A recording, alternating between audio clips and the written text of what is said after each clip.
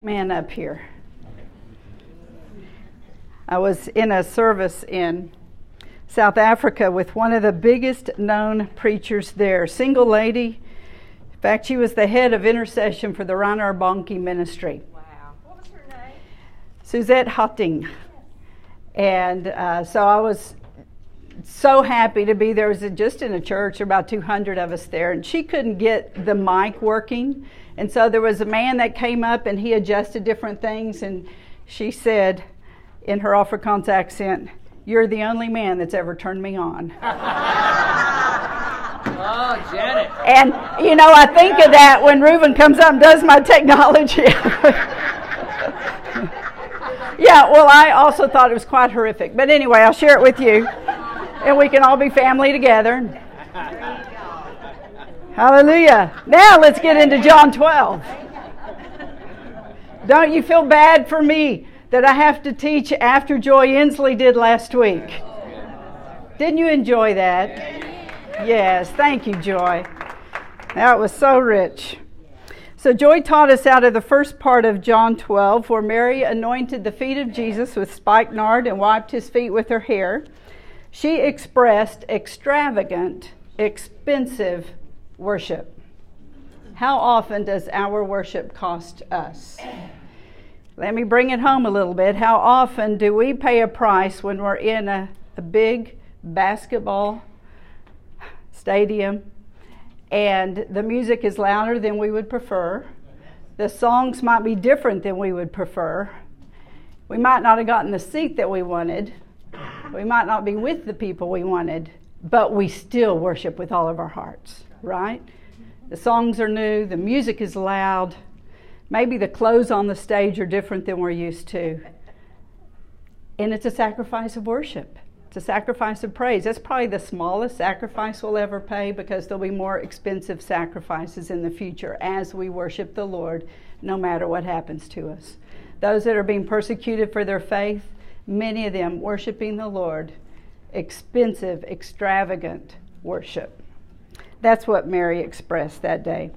In verses 9 through 11, the religious leaders wanted to kill Jesus. They wanted to kill Lazarus because many people believed in Jesus as a result of him raising Lazarus from the dead. And we're going to begin reading now from verse 12. The next day, so all this happened, and now the very next day, a great multitude that had come to the feast, this is the feast of Passover, when they heard that Jesus was coming to Jerusalem, took branches of palm trees and went out to meet him and cried out, "Hosanna! Blessed is he who comes in the name of the Lord, the King of Israel." And Jesus, when he found a young donkey, sat on it, as it is written, "Fear not, daughter of Zion. Behold, your king is coming, sitting on a donkey's colt." His disciples did not understand these things at first, but when Jesus was glorified, then they remembered that these things were written about him and that they had done these things to him. Let's jump down to verse 20. Now there were certain Greeks among those who came up to worship at the feast, and they came to Philip, who was from Bethsaida of Galilee, and asked him, saying, "Sir, we wish to see Jesus." Philip went and told Andrew, and in turn Andrew and Philip told Jesus. But Jesus answered them and saying, "The hour has come that the Son of Man should be glorified." So these Greeks were in Jerusalem for the feast of Passover. They went to Philip and they said, "Sir, we wish to see Jesus." Now in Greek, this is highlighted, which means they said, "There's really no one else we want to see. We only want to see Jesus. Can you get us to Jesus? Because that's the only one that we have really come here to see." And when Philip and Andrew told Jesus, his response was, "It's time for me to be glorified." And then he began to teach them the principle that first death must come before life can come. Jesus often gave spiritual principles rather than direct answers. Doesn't that kind of drive you crazy sometimes? You read what they ask him, you're looking for a direct answer as they did, and he comes out with a spiritual principle. So that's what he did here. Let's read 23 through 25. Jesus answered them, saying, "The hour has come that the Son of Man should be glorified. Most assuredly, I say to you, unless a grain of wheat falls into the ground and dies, it remains alone. But if it dies, it produces much grain. He who loves his life will lose it, and he who hates his life in this world will keep it for eternal life. So why did Jesus talk about death and life when they said, there are some men who wish to see you? Well, to paraphrase his words, Jesus said, my death and glorification are at hand. This is the only way that life can come to others. And the same is true for all. Those who cling to their lives will lose them, and those who give up their lives in this world will gain eternal life. And he seemed to imply, Philip and Andrew, not only is it my time to die, it's also your time to die to yourselves so that you can reflect me. When people come to you in the future wanting to see me, let them see me in you. He says the same thing to us today. Many people around us desperately need to see Jesus.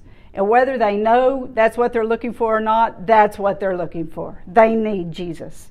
And as his representatives, we are responsible to show Jesus to them. If we will die to self and live for God and prefer others, esteeming others as better than ourselves, as we're told in Philippians, then they will see him in us. To die to self, this is just a simple definition, is to embrace what is not comfortable for me so that Jesus may be seen and glorified in me.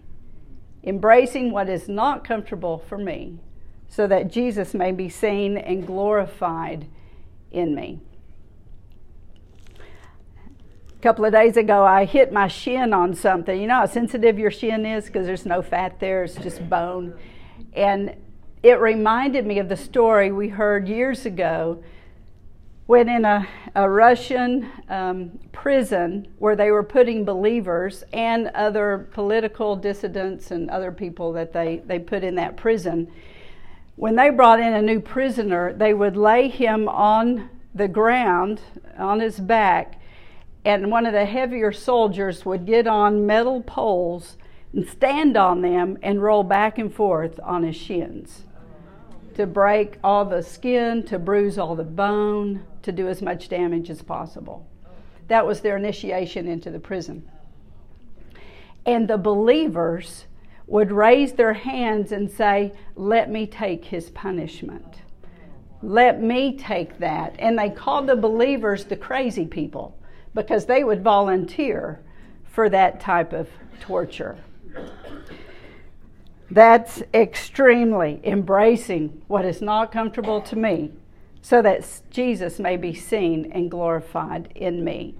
The other prisoners saw Jesus in those believers that would take someone else's punishment.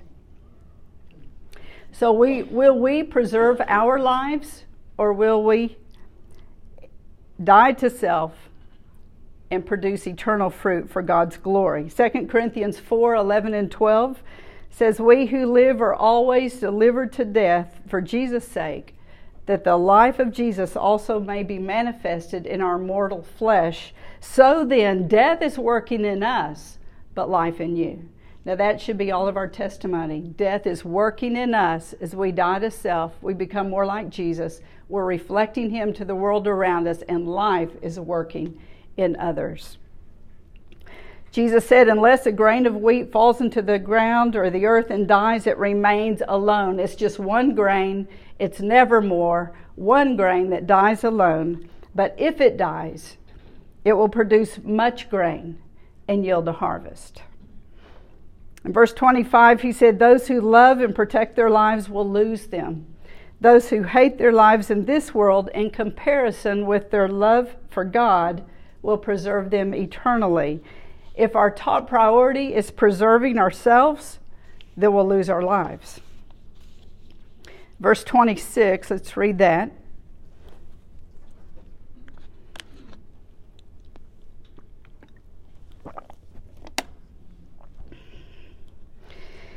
If anyone serves me, let him follow me. And where I am, there my servant will be also. If anyone serves me, him my Father will honor. We were Reuben just got a text. We were in a church years ago, serving there for a season in Illinois, and the pastor there gave us a thank you gift, and it's the Discovery Bible. I think it's NASB version. But in the Discovery Bible, it gives you all the Greek meanings. What's highlighted, what's the continual present, what's the past, what's the extensive past, all kinds of different things. So I got out this Bible as I was preparing for this. And this is what it says in Greek. This is what this verse would say. Jesus said, if anyone serves me continually as a habit, continual present, serves me, over and over, every day, all day, continually serving me, let him be committed to following me.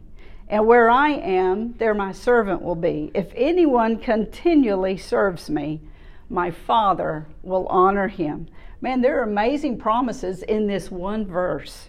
If we will continually serve Jesus, if we will continually be dedicated to following him, we will be with him now, we'll experience his presence now and the companionship of the Holy Spirit now, and forever, and God the Father will honor us. I mean, can you imagine that? The omnipotent God, the King of the universe, he will honor us because we choose to serve and follow the Master.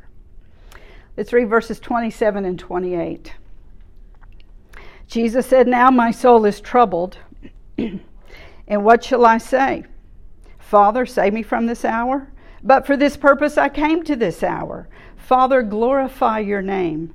And then a voice came from heaven saying, I have both glorified it and will glorify it again. So Jesus said his soul was troubled. His soul was agitated. It was anxious. He knew he was born for that hour, which meant that place and at that time. We are also born for this hour, this place, and this time. And in the midst of that, what he said, would I ask, Father, save me from this? No. This is the purpose I came here. His purpose was to suffer and die for the salvation of others. And if Jesus had saved himself, none of us could have been saved. No one could have been saved. When we're going through a very hard time, do we beg to be delivered? Do we beg to be rescued, saved from suffering? Or do we say, Father, glorify yourself, glorify your name? There are times we ask for rescue, just as the psalmist did. Many times the psalm writers would ask for rescue and deliverance. But there are other times that we just lean hard onto God, trusting that he will sustain us, that he'll be glorified in us, and he'll enable us to endure our circumstances. I was talking with one of our elderly saints recently. She lives with excruciating pain. And as we were talking, I said, I want to pray for you. I want to pray that the Lord will comfort you and sustain you. I'm not sure if I should pray with you for healing. What has God said to you about your healing? And she said, he told me years ago, he is not going to heal me. He is going to sustain me. So if you would pray for me, for him to continue sustaining me, that's my prayer. She wasn't praying for rescue out of it, and actually resisted my praying for her to be healed and rescued. She just wants God to be glorified. And that's really a higher place in the Lord, that we're not always saying, Lord, rescue me out of this. Lord, comfort me in the midst of this. Lord, get me out of this suffering. Lord, heal me. Set me free. Don't let me walk down this path. Lord, deliver me. Sometimes we need to pray, glorify your name, right where I am, right in these circumstances. Just be glorified, Jesus. So when contemplating his suffering and death, Jesus' prayer was not for rescue. It was not for comfort. It wasn't for shielding for pain. It wasn't even for the camaraderie of his disciples. He didn't say, Father, keep them with me. Keep my guys close. He didn't even pray for that. It was for his Father to be glorified. So in John 12, in this whole chapter, we read the Lord's last words to the general public until his trial. And I just want to pick up two thoughts from some of these verses. One of them is the call that we all have to walk in the light. And second, the temptation to fear man and please people rather than to please God.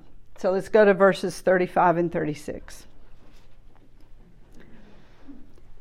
Jesus said to them, "A little while longer the light is with you. Walk while you have the light, lest darkness overtake you. He who walks in darkness does not know where he is going. While you have the light, believe in the light, that you may become sons of light." Right, let's stop there. So walk in the light, lest darkness overtake you. Of course, darkness is evil.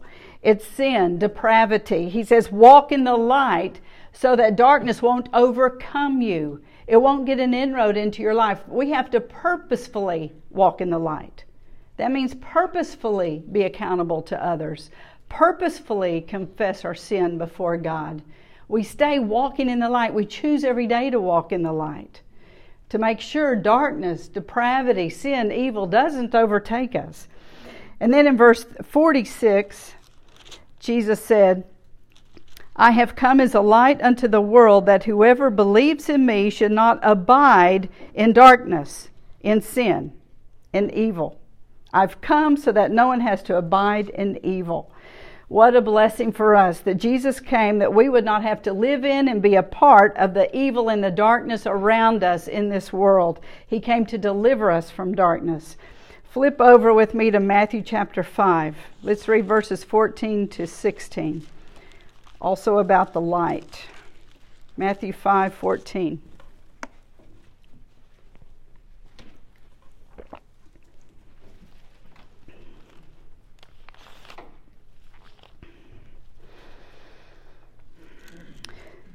Jesus was saying to his disciples, "You are the light of the world.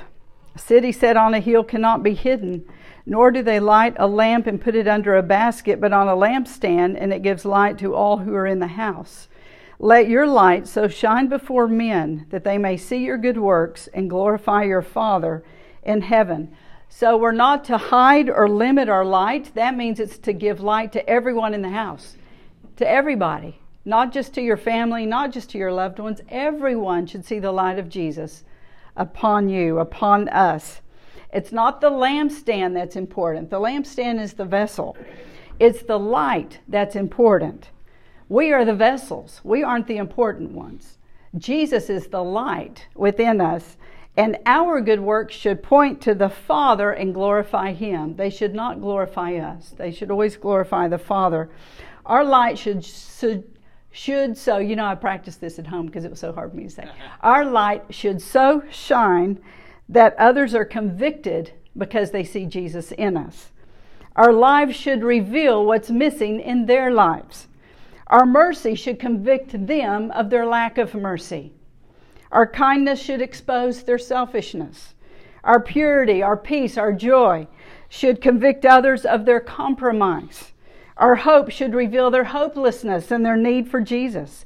We must live such holy lives so that when people look at us, they see Jesus. Let's not be like Philip, who went to Andrew and said, "They want to see Jesus, now what do we do?" We should be like the Apostle Paul, who said, "If you want to see the Lord, look at me. Follow me as I follow Christ." Go with me to Ephesians chapter 5. Ephesians 5, we're going to read verses 8 through 11.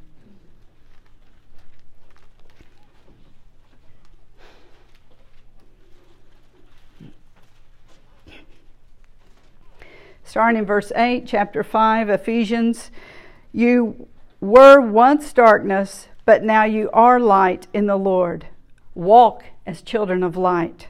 For the fruit of the Spirit is in all goodness, righteousness, and truth." Okay, so if we're walking as children of light, we're walking in the light, this will be part of our testimony. All goodness, all righteousness, all truth. The word truth also means faithfulness in Scripture. "Proving what is acceptable to the Lord, and have no fellowship with the unfruitful works of darkness, but rather expose them," or reprove them. So he says in verse 5, "You were once darkness, now you are light." Not you had some darkness, now you have some light. You were, and now you are. This is who you are. This is your identity. Your basic nature is changed. We know that from 2 Corinthians 5:17. We're new creatures in Christ. So we were darkness, now we are light. Believing what God says about us doesn't make it true. It is true, so we believe it. What we do does not determine who we are. Who we are determines what we do. We are light. We are in Christ. So that determines that we walk in righteousness, goodness, and truth. Believing God's truth about our identity will free us to be who He says we are. If we believe that we're part saint and part sinner, part light and part darkness, then we will live carnal, unfruitful lives. We'll give in to the weaker side. What we believe about our identity in Jesus is critical at all ages. Let's go back to John 12. John 12, we're going to pick it up with verses 42 and 43. Talk about fearing God rather than fearing people. 42 says, "Nevertheless, even among the rulers, many believed in Him. But because of the Pharisees, they did not confess Him, lest they should be put out of the synagogue. For they loved the praise of men more than the praise of God. So many believed in Him, but they did not confess Him openly for fear of man." Do you know there are rabbis today? I heard, this was even a few years ago, there are at least 40 rabbis back then, there are probably more now, that already believe that Jesus is the Messiah. They know He's the Messiah, but they will not yet confess Him openly before men. They say the time isn't right. They might be right. They also don't want to lose their position as rabbis and as leaders in their communities. They don't want to be rejected by their families, their friends. And before we judge them, let's look at ourselves.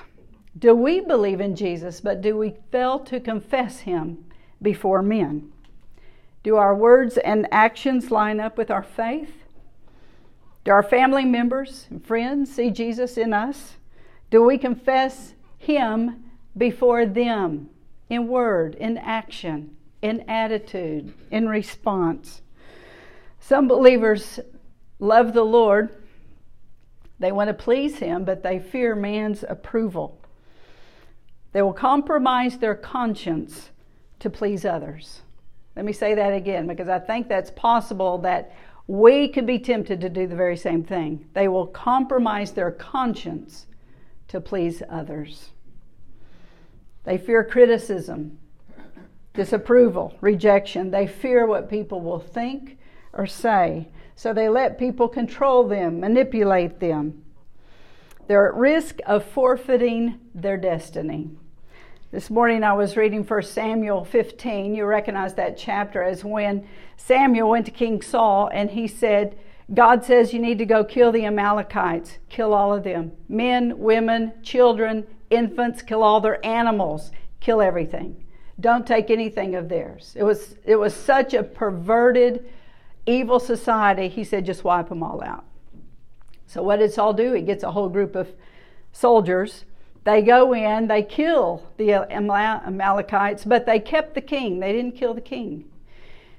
And they didn't kill all the animals. They kept the animals. And they took some of the plunder.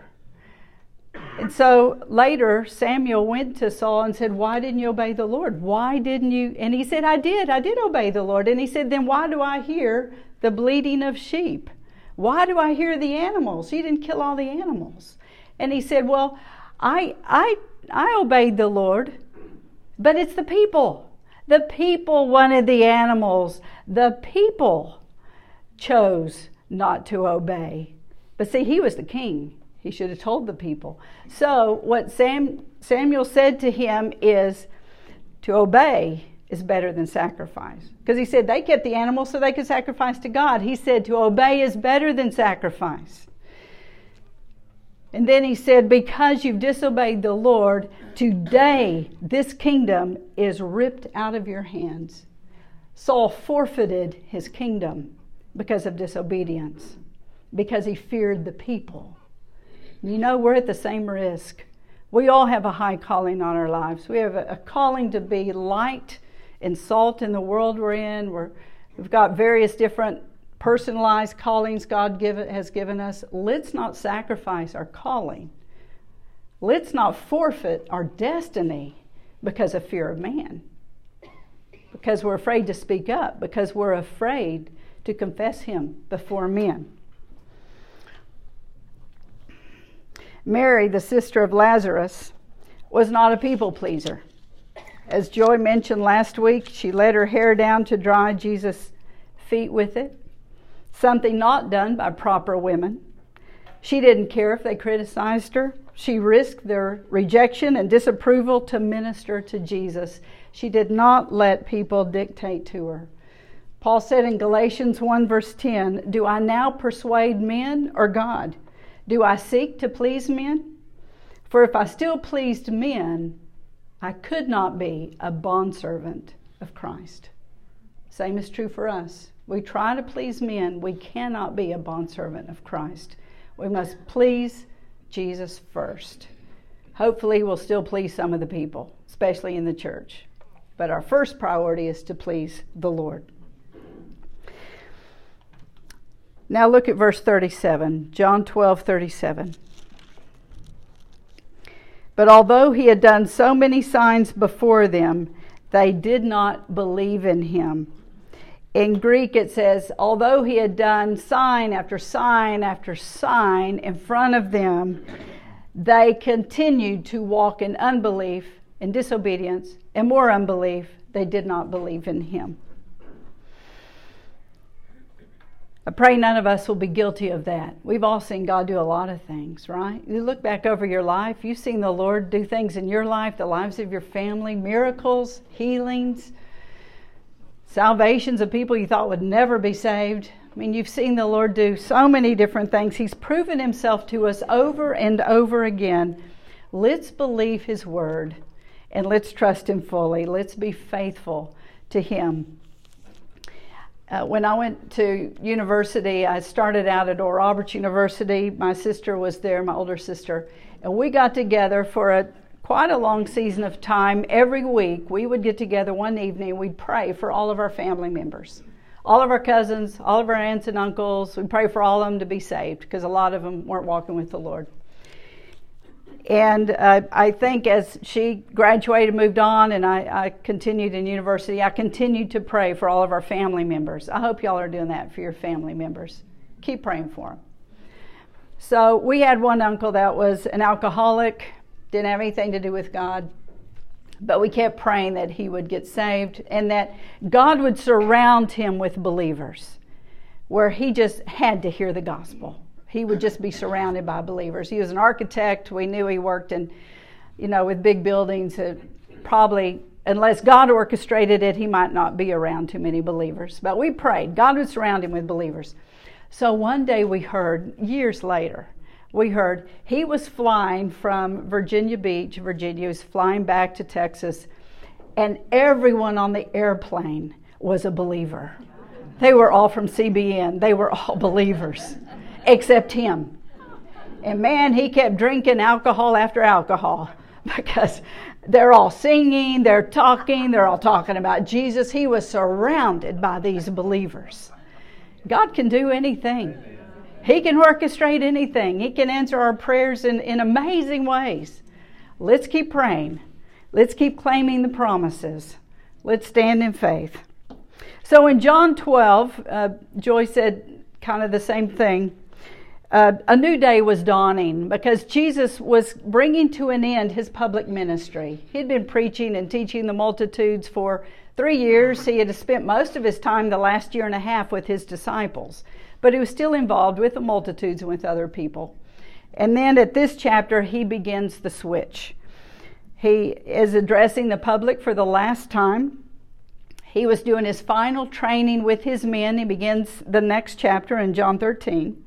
They would later be filled and baptized with the Holy Spirit. They would be sent out to preach the gospel, to heal the sick, to cast out demons. And so he's going to do this last bit of training with them. He was about to die, rise again, and glorify God. And they were being called to live their lives for God's glory. And we are called to do the same. That was their season. Philip and Andrew Don't ask, what do we do now? When people come to you and say, sir, we wish to see Jesus. You be the one to show Jesus to them. That is our role now. We are the ones to show Jesus to the people around us who desperately need to see him. Let's pray.